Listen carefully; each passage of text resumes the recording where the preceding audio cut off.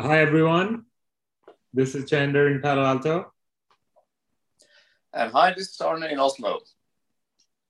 This is Valley Nordic, a podcast about culture, technology, and business from Silicon Valley perspective and from Nordic perspective. So that's why Arne is in the Nordics and I'm in Silicon Valley.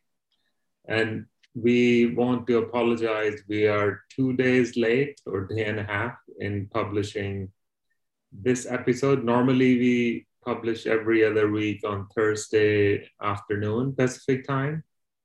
But this time, we wanted to do more homework since what we are going to talk about requires homework. And I think it has a big potential of changing things in the financial industry. So that's why we are delayed. But hopefully, you will find it worth the wait.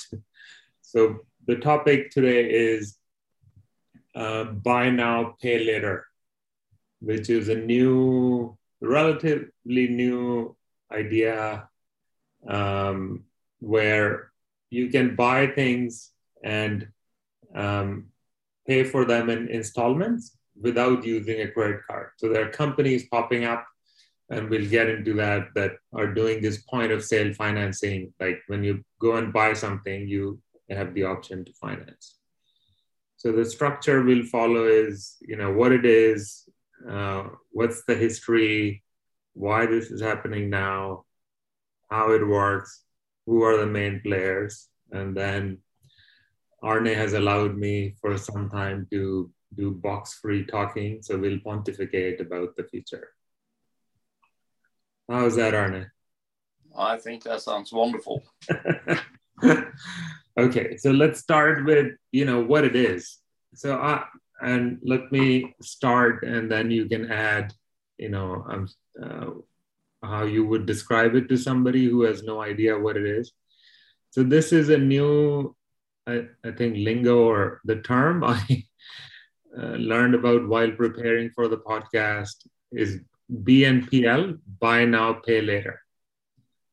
So the basic idea is when you go and buy something and you don't have the cash or you don't want to spend the cash, instead of using a credit card, there are companies like Affirm in the US, they give you a payment plan. So let's say I'm buying something worth $100. Instead of paying it right away now, I can pay in $25 or 4 installments of $25 each with no interest. So for a user or consumer, the price remains the same and you don't pay interest. And it happens at the point of sale. That is the general idea, like what that is. So Arne, what would you like to add? Yeah, no, I think that's a good description. I think it's simply a consumer credit product that's an alternative to a credit card, and you utilize it at the checkout at e-commerce, for example, instead of a credit card. Yeah. So the history of this is really interesting. It started in the Great Depression, so late 1920s in the US. The idea of buy now, pay later. But at that time, it wasn't credit-based. It was more payment-based, or let me share how it worked. So let's say I wanted, and people didn't have money at the time. There were huge unemployment. So let's say you wanted to buy something, and I don't think there were credit cards at the time either. So you went to the store and you made a down payment. So let's say it was some $100 item you wanted to buy. First, only few items were eligible for the layaway. It was called layaway. And then you took it to the counter and you said, I want to sign a layaway contract to buy this. So you put a down payment for that $100 item, and then you agreed on a payment plan. And if you made all the payments on time, then you could get that item either a month later or 3 months later, depending on what the contract was. But they charge you a fee at the time when you put it away. And there was cancellation fee. And if the loan was more than a month, there was another fee. So there were all these fees. So it was much more expensive for you to buy it. And you had to pay everything still in advance. But basically, you could put that item on hold and make smaller payments. So that was the idea. And it kind of went away with credit cards. Nobody was doing it. And then it came back in the US in 2008. That was the financial crisis. So companies started doing it again, the layaway plan, and also started doing it online. I think 2011 is when Walmart launched it nationwide in the US, and then Sears launched it back, and like a lot of retailers did that. I think Kmart, etc. And I'm not sure if they're still doing it because there are all these other companies where you can do BNPL rather than layaway. So that's the history. So they were serving the market, which, basically people who couldn't afford to pay in full. And this new market of BNPL is people who don't have the credit, or who may have bad credit, or they don't like credit cards. Okay, anything you want to add there to the history, Arne? Yeah, so it seems to me that the layaway approach was more PNBL, so pay now, buy later. In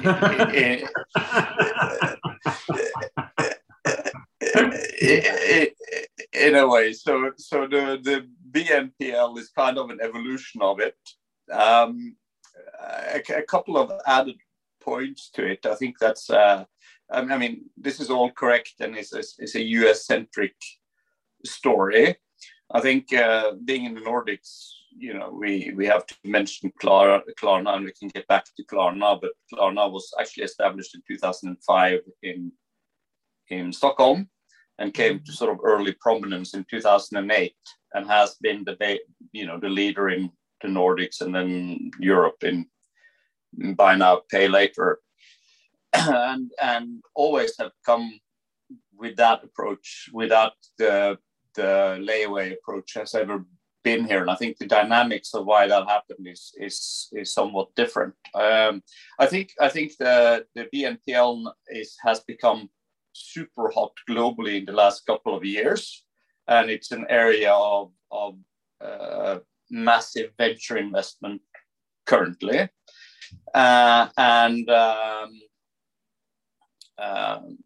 so it's kind of blown up lately, and I think it's partially also like a Gen Z thing where opposition to banks and credit cards, and this is just an easier way of dealing with credit. Yeah. So why? So let's get more into why. Once we covered the history, and you started that already, Arne. So why is it that Gen Z are against credit cards? You don't, if you have the income, you don't, you can still pay 30 days later and pay in full. It's convenient. Like what? So I read that in a few places that, people just don't like credit cards.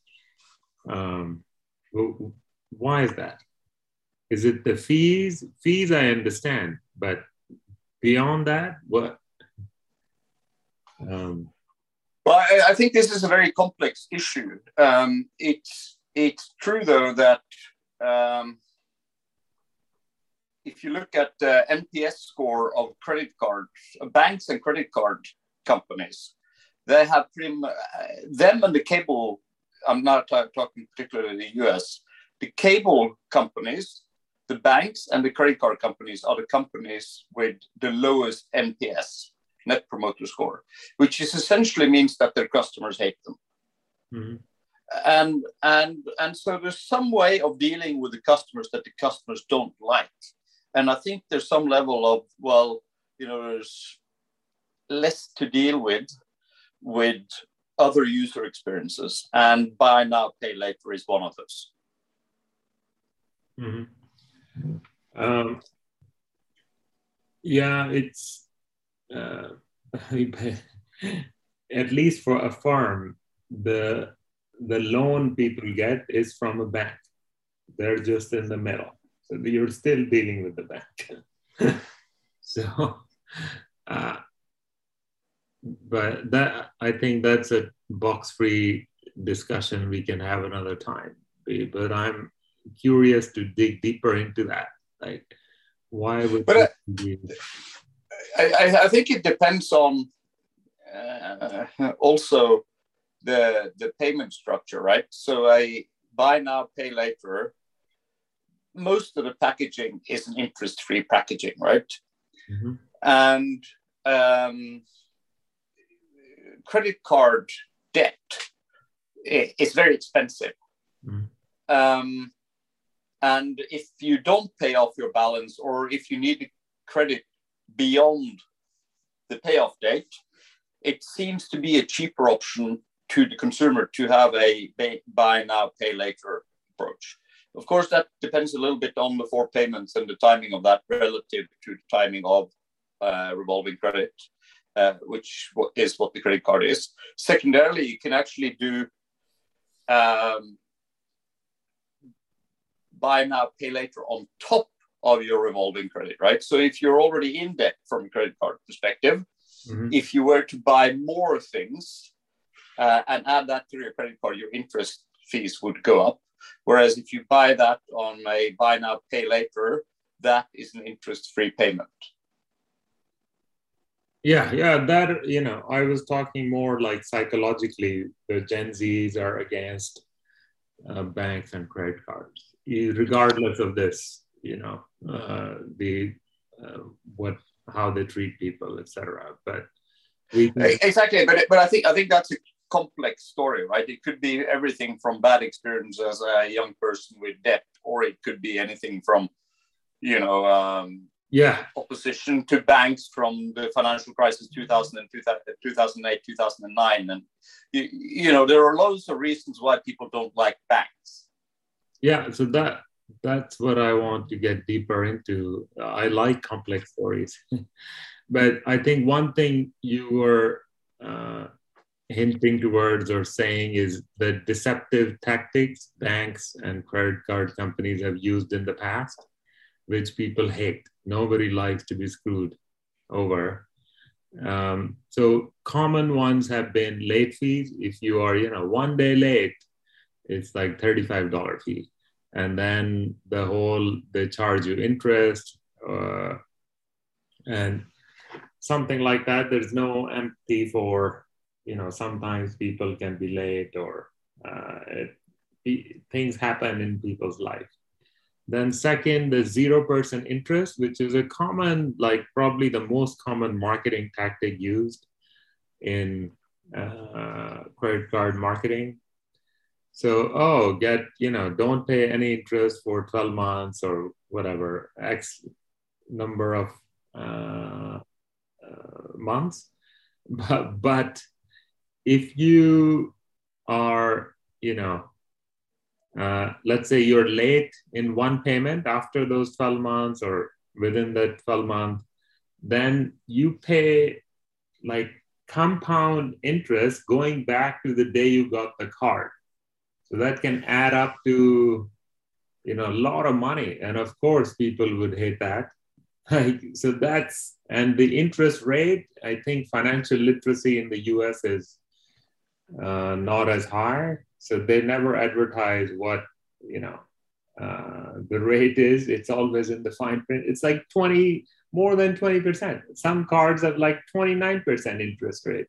It's insane.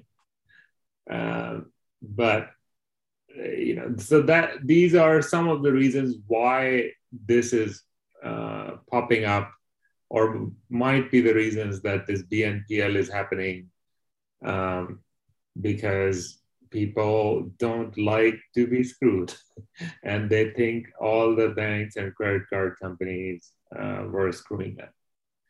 But ironically, what at least where Affirm is a big player in the US, what they're doing is, the loan they give you, 1/3 of the loans they give out are interest free. So they're going after this mindset. Okay, no late fee and no interest. So no hidden fees. So people, they want to build trust, which has been lacking with the banking industry. I completely agree with everything you say, but there are a number of factors that sort of add up to this. So if I should add a few things to this, yeah. One other thing is that when you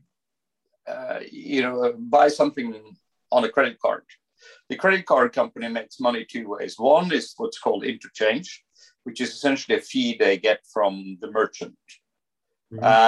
It could be 2.5% or something in the US for the transaction itself. So that's something the merchant pays. And then the credit card company makes money on interest on the revolving credit you have, or the balance to transfer between months, or whatever you should call it, right? So the model that the credit card uses is partially paid by the merchant and partially paid by the consumer. In the buy now pay later, or BNPL, the fee from the merchant is bigger. So essentially transfer more of the payment for the credit from the consumer to the merchant. And so in theory, it's therefore a better deal for the consumer. So it could be 3% or 4% or 5%, something like that. So it's typically higher. I don't know if you formally call it interchange when it's a buy now, pay later, because it's structured slightly differently. But the fact is that the merchant is the main source of income, unless there are late fees, which the objective is to avoid in a buy now, pay later approach. So I think that's one element of it. I think if you shift it away from a US-centric story, why did Klarna take off in the Nordics and later in Europe? Well, that's a very different story, because when you use credit cards, there is a certain amount of transactions that are fraudulent. And typically the credit card company just picks up the tab for this simply because, you don't want to have people screwed over by fraud. And to avoid further fraud in Europe, the regulator and the credit card companies decided to implement two-factor authentication for authenticating transactions. So this is something called 3D Secure or verified by Visa, or I can't remember what MasterCard is. Essentially, it adds friction to the checkout process. And the European credit card companies just completely botched this as they launched. So the user experience was terrible. People had to authenticate in a way that they, a hardware code calculator that didn't have when they needed to check out. I know for a fact there was a time period where the biggest e-commerce players in Norway had 50% abandoned transactions. Wow. And what did Klarna do? Well, they had a checkout process that was smooth and simple and very little friction, and just gained tremendous amount of transactions simply by having a better, less secure, mind you, but easier checkout experience. So low friction UX wins over security every time. And this is part of the reason why they have not implemented these sorts of security features on e-commerce in the US, because it's better to have a percentage of fraudulent transactions, but not having abandoned transactions. But that's why it took off in the Nordics and Europe, simply because user experience was much better. So the Klarna, product works both online and offline, or it's mainly online? It's primarily an online thing, because the friction has not been so much offline, because people show up and they have a credit card and they use chip and PIN, and that's been, you rarely abandon a transaction when you're in a physical store. Yeah. This was primarily an online problem. So and if I should add one more thing to it, is that I think that there's this additionality, right? Merchants and the economy runs off transactions and people trading, and I think just having more options and maybe to some extent added credit just drives more transactions. So I think the two options actually drive a larger market for e-commerce and brick and mortar. And so there's just more credit, which means that people buy more, and that means merchants sell more. So I think there's this additionality that essentially also expands the market. Yeah, it's so. Thanks for sharing that. It's that's why we are Nordic, Valley Nordic, so we get both perspectives. So how is the Klarna UX different than a credit card based purchase UX online? The difference is smaller now, but let's go back 8 years or whenever this was the biggest problem, right? Mm-hmm. You went to e-commerce site, you put something in your cart, and you went to checkout, right? Yeah. And it says, how do you want to pay? And you say, well, I want to pay by Visa card. Yeah. Okay, punch in your card number and your expiry date and, the CVC or whatever it's called. Yeah. And then in Europe, and it's still this case, it says, okay, we'll add you to this loop called 3D Secure, and now you have to authenticate that you are who you are. And today that typically would be that there's pops up something on your smartphone, and you do, if it's an iPhone, it's Face ID, and transaction goes through. But back in the day, that authentication loop didn't exist. But it would say, okay, find your people in Norway and Sweden and Denmark and so forth have a hardware dongle that has a one-time password that fits you use for online banking. Now you can also use the phone and so forth. But at that time, that was the main way of. In the US, similar things were used for online, for enterprise. The RSA, RS dongle. So it's a very similar approach. But the problem is that, okay, so say you're on the airport, you're buying a plane ticket, right? And your RSA dongle, although it wasn't produced by RSA, was at home. You have to buy a ticket, and this thing pops up and say, put your one-time password from your RSA dongle in, and you go, I can't buy the ticket, I'm screwed. You get pissed off, right? And likewise, even if the situation is not as critical, you just abandon cards because you can't complete the transaction. Now here, Klarna comes in and says, okay, our plugin is put in your phone number and your email address. Mm-hmm. Once you do that, you have credit. Mm-hmm. No two-factor authentication, no one-time passwords, no nothing. And so essentially, there are two options on the checkout. The one has a very low bar to clear, and the other one has a massive bar and sometimes an impossible bar. You always go through you choose the easy route, right? Yeah.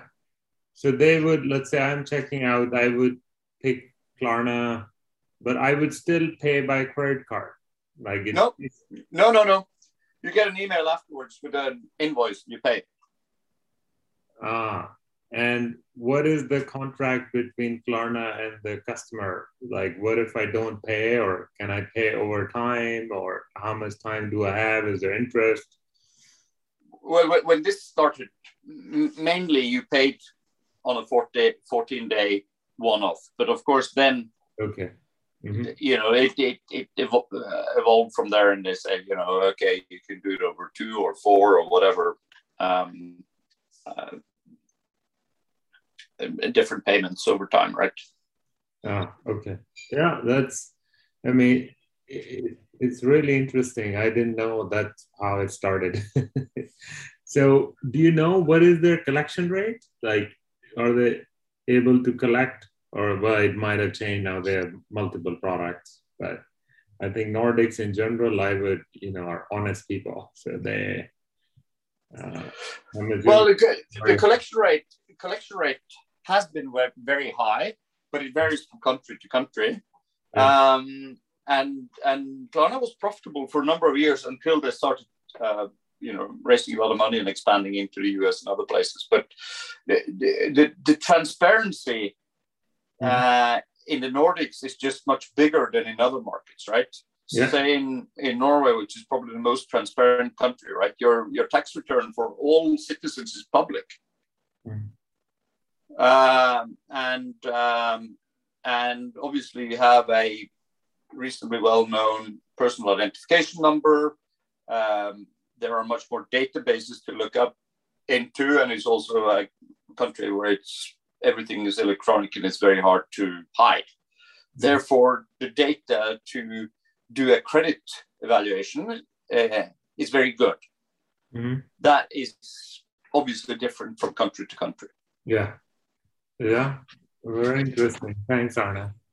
So let me add 3 things here. One, I'm like surprised that the merchants would not know like this basics of consumer behavior, that this, what they implemented, 3D or whatever it was, people won't like that.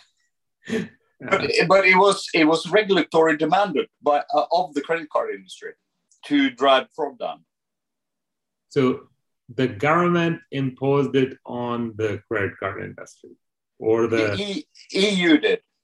Oh, okay. So EU doesn't know how consumer behaves. No, the consumer behavior is not the strength of the European Union. And they're the ones doing all the regulation now for AI, privacy, everything. Yeah, okay. Then I think the EU does not know that people don't like to answer the question, would you like to allow all the cookies on this site? That's the effect of GDPR. Okay, now I'm less surprised. I understand EU doesn't know, but merchants, I was kind of surprised. Why would they do that? They are in the business of making money.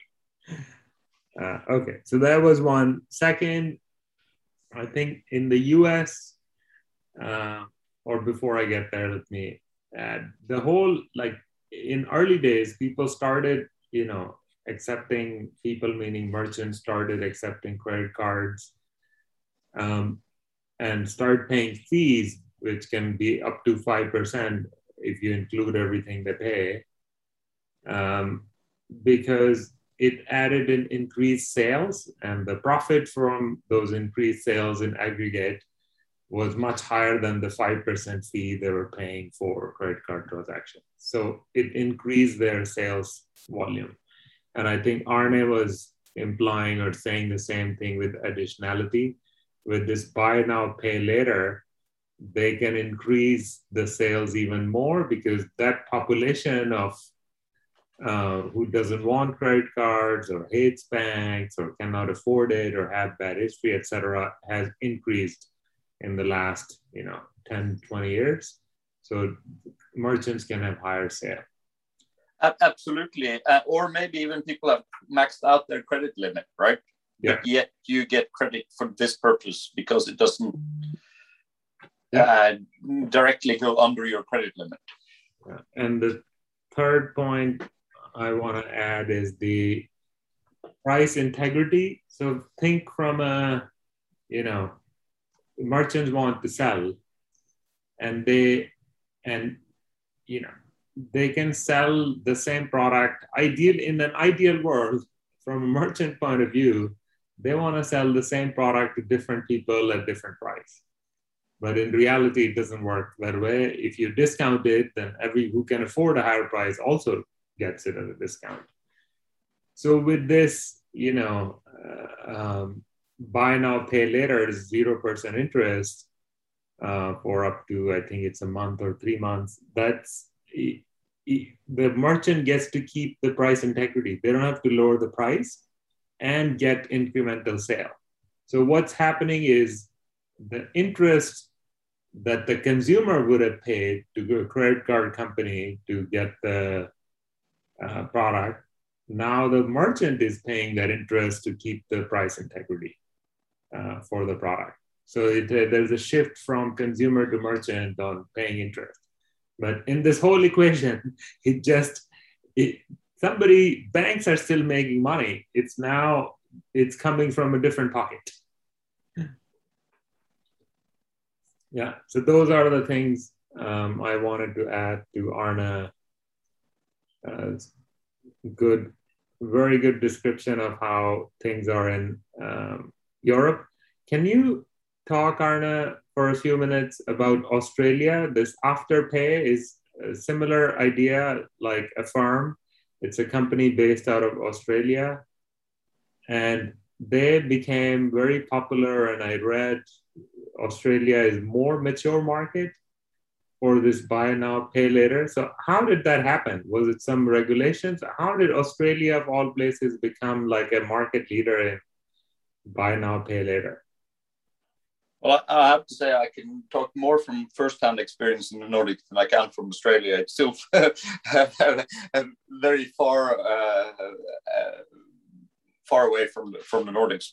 But my understanding is that it was just also just very early out testing this out, and I think it has to do with just finding new ways of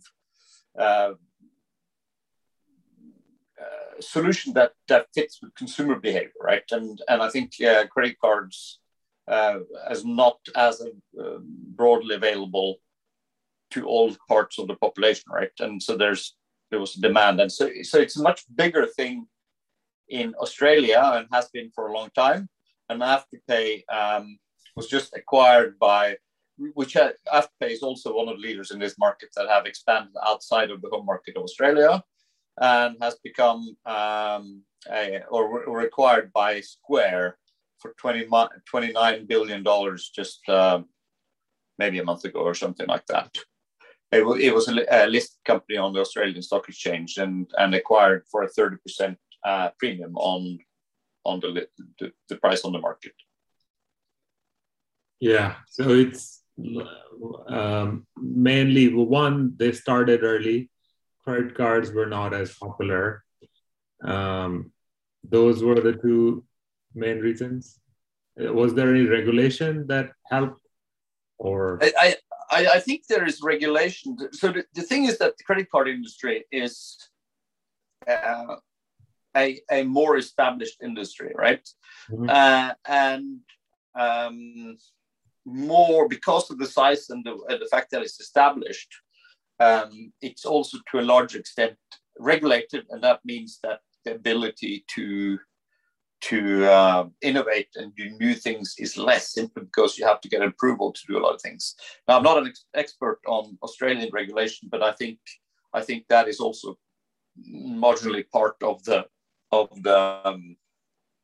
story here. And if you look into the situation comparing the US to the Europe or the Nordics, which I know more about, the credit card industry is more regulated in Europe, and I believe it's slightly more regulated in Australia as well. As I said beforehand, the credit card industry in the US have interchange, which depends on the type of card and so forth, but let's say 2.5% more for Amex, and that's a big source of income to the credit card industry in the US, mm-hmm. Which means a lot of that comes back to consumers by having free cards. No annual fees. No annual fees is what I mean by that, and insurance is included, and as well as reward programs and this sort of thing. In Europe, the credit card industry is regulated more with a view to protect merchants, which means that the interchange is regulated so that it has much smaller, say 1% instead of 2.5%, which means that cards are more expensive to consumers and there are less benefits bundled. And of course, if you then do an alternative approach that's not regulated, you can find a larger room to innovate and therefore present more advantages to either consumers or merchants by doing so. And I think that's the case both in Europe and in Australia. Wow. So that, I think, fundamental difference in regulatory approach I see between US and Europe. And we are seeing that with, what's happening with going after big tech. Like in the EU, you protect the merchant as well, in addition to, well, less consumer, more merchant. In the US, it's, the opposite. Or has been, we'll see, it might change now with what's happening in the, Apple App Store, etc. It's basically, it's more business side of thing, but consumers are protected with, I forget the name of the agency, Consumer Protection Agency, something like that, where, but despite all this protection, people are still getting screwed by the credit card companies with, these 0% offers, that retroactive interest going back to when you got the loan. With, if you make one late payment, then the whole deal is off. You have to pay all interest. All that still happens despite all the protection. I think when things get highly regulated, what happens is that sometimes these are speed bumps to innovation, but sometimes they're also makes innovation happen because you still want to, win business, and the consumer can vote with their wallet essentially, but you also have to innovate to get around regulation to hit to build a service that is attractive to all the players in the market. But this BNPL is giving the consumer money to put in their wallet so that they can vote with their wallet. Yes, but then it depends on what sort of regulatory approach you have, right? In a free market regulatory approach, this is very good for the consumer, right? If you take a very aggressive approach to regulation, you want to protect the consumer from the consumer himself or herself, and having too much cheap credit easily available actually puts a lot of people in debt as well, right? And I think that's the sort of the, not that I'm proposing that people shouldn't make up their own mind and have the freedom to do so, but I think there is clearly a downside to this as well, that people don't actually think ahead and end up with too much debt. Yeah. Do you want to add more to how it works, or you think we covered it? This whole, the payment rails and the interest rates, etc. I think I think we covered most of it. I think one point to add to that is that credit card payments have like old and established rails. Where you have issuing banks and acquiring banks and companies like Visa and MasterCard providing the overall infrastructure, right? Mm-hmm. Which in some ways serves well and is has proven to generate enormous volumes over, 50 years or whatever. When the BNPL companies typically don't use these rails, have their own checkout experience, and essentially builds an infrastructure of merchant, credit company, and consumer. And by not running on established rails, there's also more room to innovate from a technical. Mm-hmm. Yeah. I think I should also mention, like, we kind of lost you, Arne, but I was going to add to what you said that if you look at the bigger picture, the financial industry is changing. We may hear the term, I think we may have covered fintech, that infrastructure that was built in last 50, 60 years, credit card, there's payment rails, etc. It hasn't really changed much in last 10, 20 years. So I see there's huge opportunity. Square is another company which I think is very innovative. They found cool ways to expand this credit card acceptance to millions and millions of merchants which they didn't have available before. And also they reduced the time, it took for them to get the money. Like I forget the numbers, but basically it used to take a long time for them to get the money for which people paid with credit card, and Square made it much faster. So I think I see a synergy between Square and Afterpay helping the merchants increase sales, but valuation 29 billion. I don't know if it's worth it or not. We'll find out. Yeah, I completely agree. I think there's just so much room to innovate, and fintech is obviously one of the areas of lots of investment and great activity. I think the market reacted very positively to the the Afterpay acquisition by Square, but of course, like everything, big acquisitions, you have to execute afterwards as well. Yeah. So we talked about 3-4 big players: Klarna, Affirm, Afterpay. Are there other players you want to mention? I know there are a lot more. These are the ones that I'm most familiar with.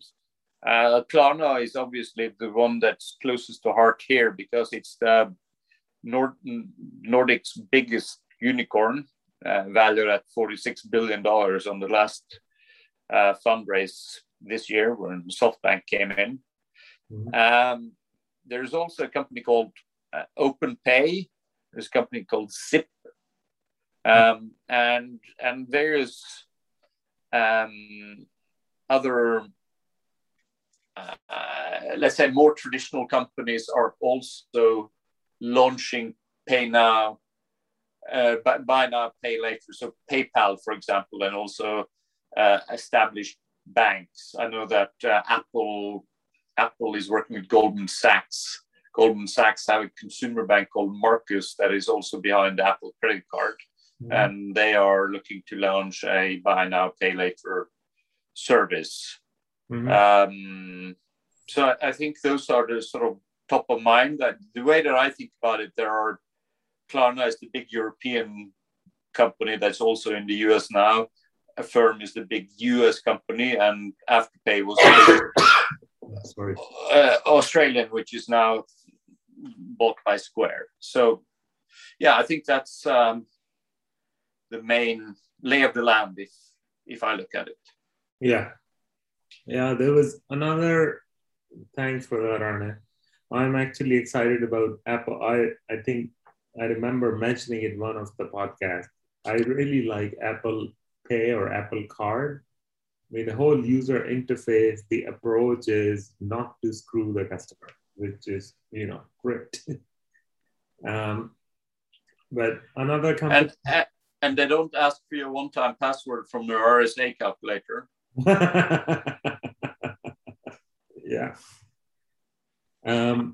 So another approach, similar idea, but different approach I found was with this company, Katapult, Katapult. So that's lease to own. So you can,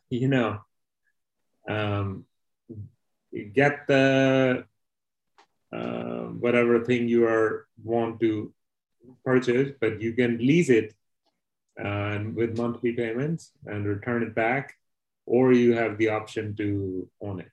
So it's lease to own option. So that's also interesting. I thought I mentioned. Okay. And there are also a couple of sort of so when there's innovation like this, there are also sort of things converging. So one of the developments, if you look at the credit card industry, is that as you know, you have Apple Pay and Google Pay and these sorts of things that essentially is ways of paying with a credit card, but it becomes a virtual credit card on your phone. The credit card industry is moving towards more virtual credit cards. And that means that instead of one big chunk of revolving credit associated with the physical credit card, you issue credit cards that are for special purposes, only works in this store or only works this month or can only be used for this sort of expense. And some of these sort of approaches to virtual credit cards starts approaching more to buy now, pay later, because you can have credit that is more targeted, just like the buy now, pay later, which is essentially a payoff plan on a specific good or service. Yeah. In case of Klarna, what happens if you don't make the payment? I haven't tested it, but there are some late fees if you don't pay on your payment plan, and I assume it's sent for collection if you never pay. Okay. In case of a firm, I saw they reported to the credit agency if you don't pay. So there is still some stake, like, there, and of course, next time you want to buy something, they may not lend you the money because you didn't pay or you were late or whatever. So they're building profile on you. But I think other thing they're doing, at least a firm which is better UX, is you get approved right away. Like they don't even ask for full social security, last 4 digits. So in a few minutes, you get approved, and that's, I think, one-time thing. Then you have an account with them, etc. And then they're building a profile. I didn't dig deep enough into what exactly they're extracting with that limited information they get. But I think that's enough for the purchases you're making. And 1/3 of their purchases are no interest, and it's the plans they have currently are 1 month, 6 weeks, and 3 months. I may be having it wrong, but it's limit. It's not like you can pay it over 5 years. It's generally short period of time. They may have launched a 1-year one, but most of them, I think, were for a short period of time. Okay. Shall we pontificate? My favorite part. Feel free. You have to participate. So what happens next? So they're all, these companies trying to solve the same problem. And technology-wise, I don't see much differentiation. Differentiation would be, brand or number of users, who is ahead, lead. Like, let's play forward, 5-10 years. What happens? Like, credit cards disappear. Who wins? Or they just have geographical leads in separate markets? What happens? Like, I don't see like a clear differentiation. Like, how would you say, oh, this is Afterpay is so different than Affirm? I think Afterpay only offered 1 month payment plan, but whatever is different can be easily copied. It's basically a different plan.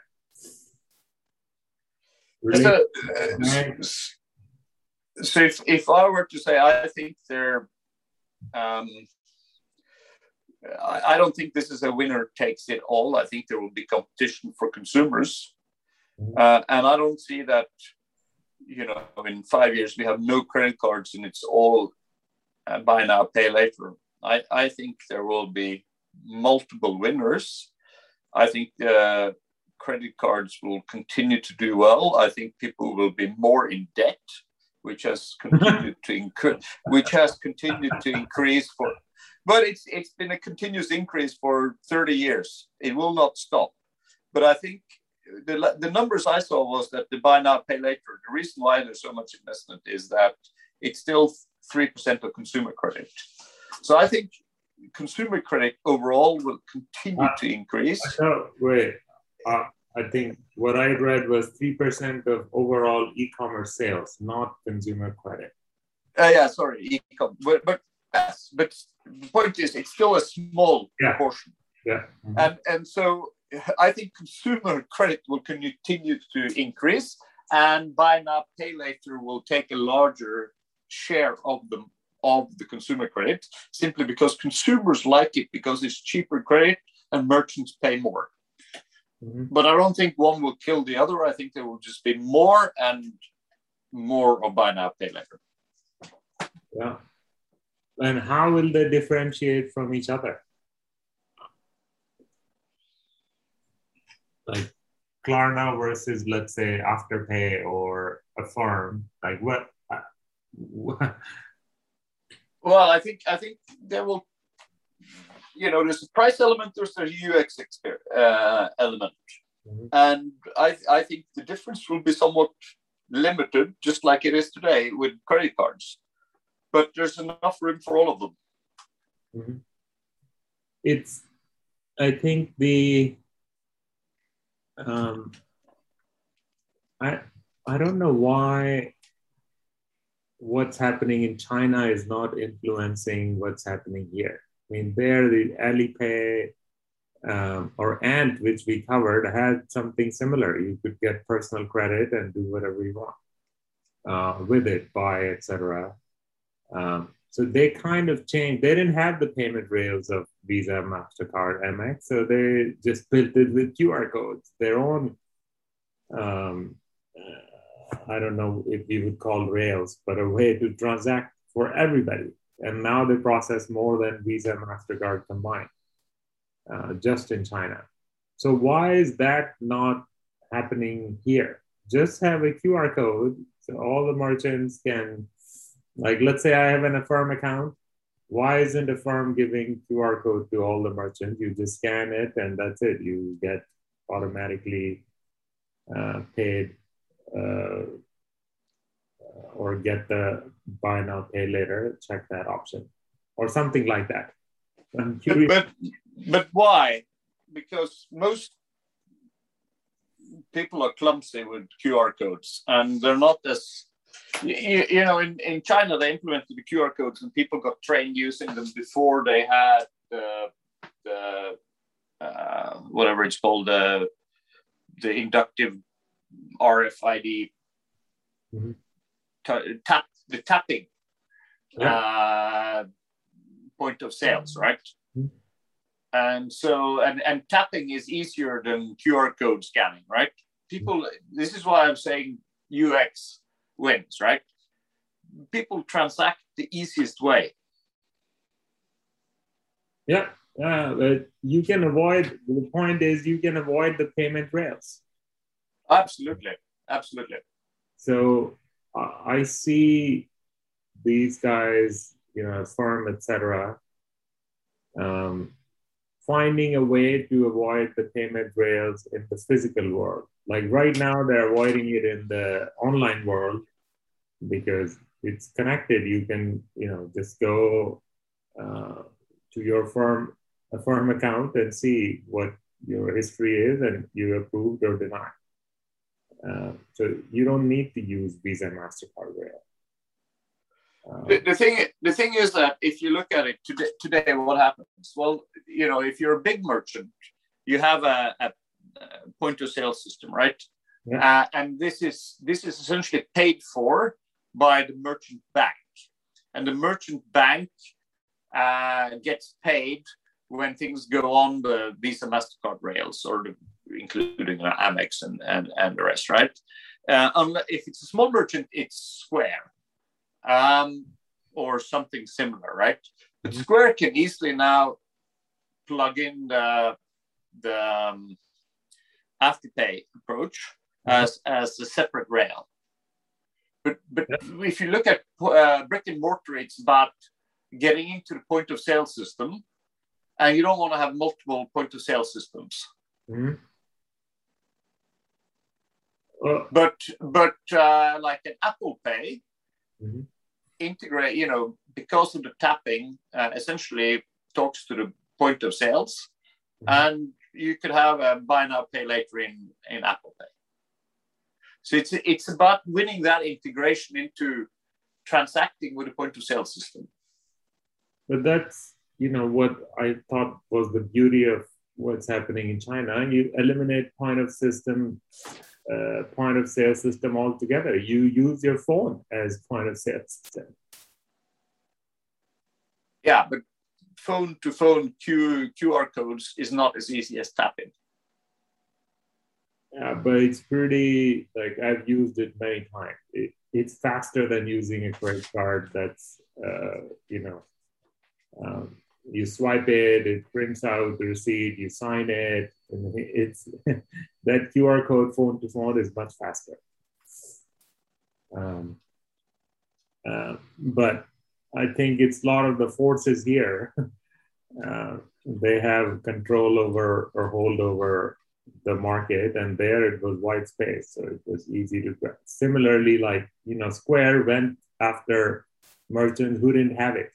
So it's much harder to change people who currently have a point of sale system to replace that with Square than people who actually don't have it. So it's, I think the market dynamics are different, but I see that is possible, that you just eliminate the point of sale system and get rid of the whole Visa MasterCard thing in the physical world. Yeah, I think I stand by my original view. It's price and it's user experience. Mm-hmm. Yeah, I mean, that's there, of course. It's who is making money and who is providing better experience. That's what changes if this happens. Okay, one more thought I have is, why aren't the big retailers are doing it themselves? It's basically, you are the one sitting in the middle of, a firm is not taking any risk. The bank is taking the risk. So the loan comes from a bank, not from them. So why can't Walmart and Amazon or whoever, a firm, by the way, signed a deal with Amazon. It was announced yesterday. Now you'll be able to pay for stuff, buy stuff with the money you don't have on Amazon. So why aren't they doing it themselves? They have enough volume of customers and they have enough money. Just keep it in-house. So I think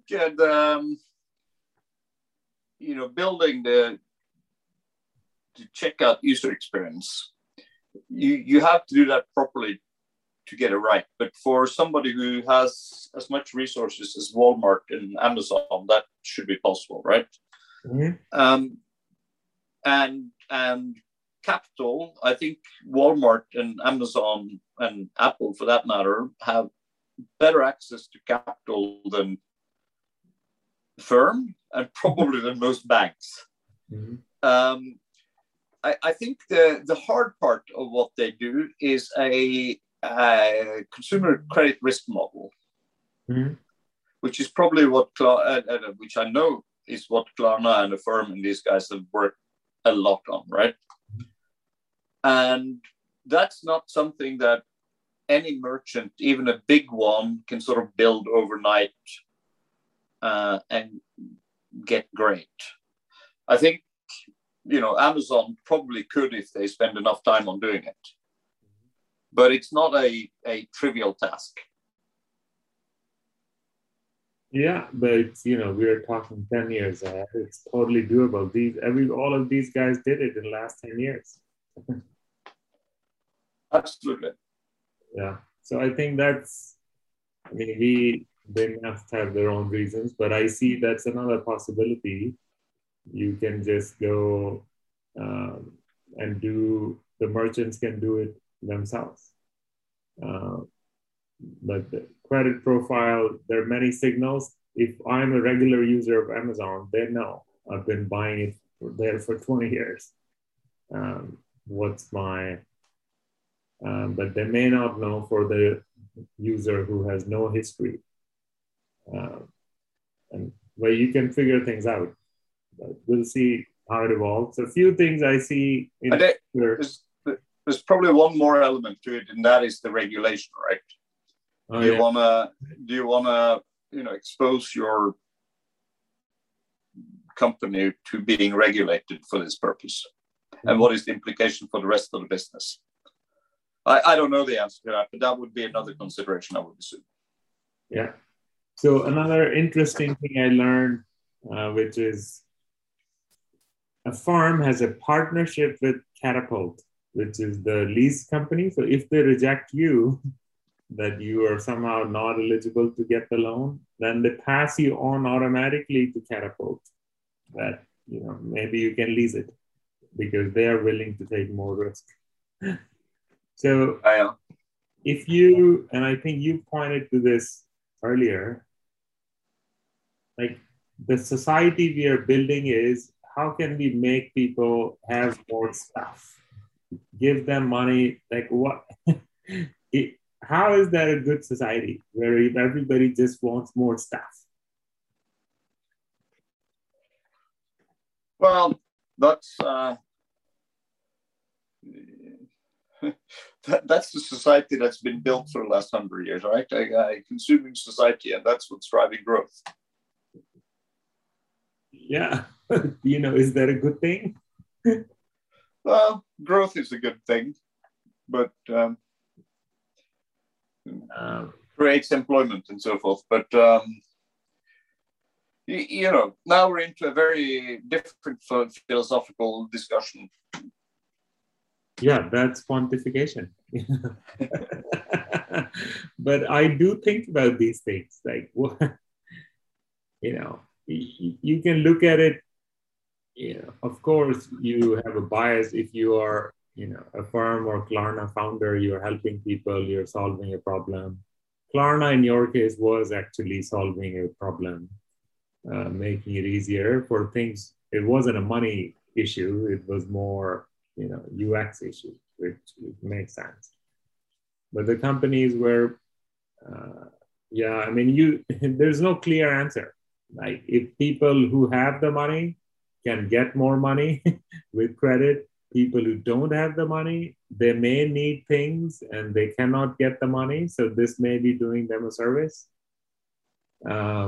which is a good thing. But I think what I worry about is, does it, create a society or mindset that, it's fine to just borrow money and buy stuff you don't need. If you are just buying stuff you need, then it's a very good thing. But then, we can get into, what do you need? What is the need? Oh yeah, of course. But this is sort of one of the sort of fundamental questions of society and economy. But consumption drives growth. Growth drives employment, and employment helps people live better, right? But of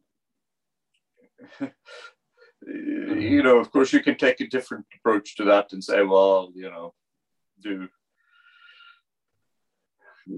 people need to consume, and well, do they need to make that much money if they didn't consume so much? But that's what society has been geared towards. Yeah, I mean, that's the current system. That's how it's been working for a while. But people seem to be, more unhappy. They're more stressed. There's more anxiety. There's less strong relationships. There's less time. So the after effects of that, or side effects, are large, and I don't know if EU or the US government who was thinking about that. There was some effort of doing this gross national happiness, I think Harvard or somebody came up with this idea. Let's measure happiness instead of productivity or GDP. But I don't know if it went anywhere. But I think the people who would be unemployed because of lack of growth would generally be unhappy about it. Yeah, but it's maybe depends growth for the problem we are seeing is growth is happening for people who have money. Rich are getting richer. The poor are getting poorer or staying the same. So overall, it's growth, but not in the growth areas where we want it to be. So there are efforts in place. So it's more equitable, or everybody gets to participate in growth. But it hasn't worked out that way so far.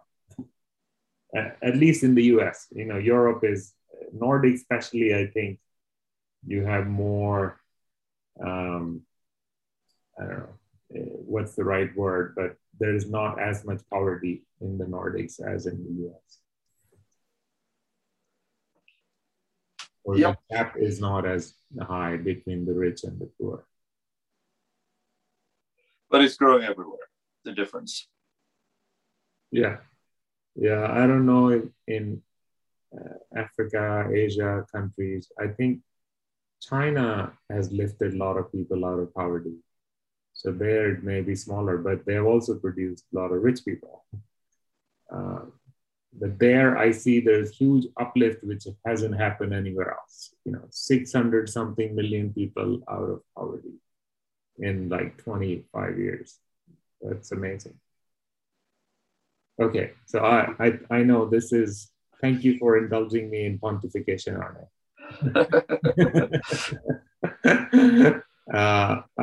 And thank you everybody for joining us. We'll see you in 2 weeks. Let's do that. Thank you. See you. Bye.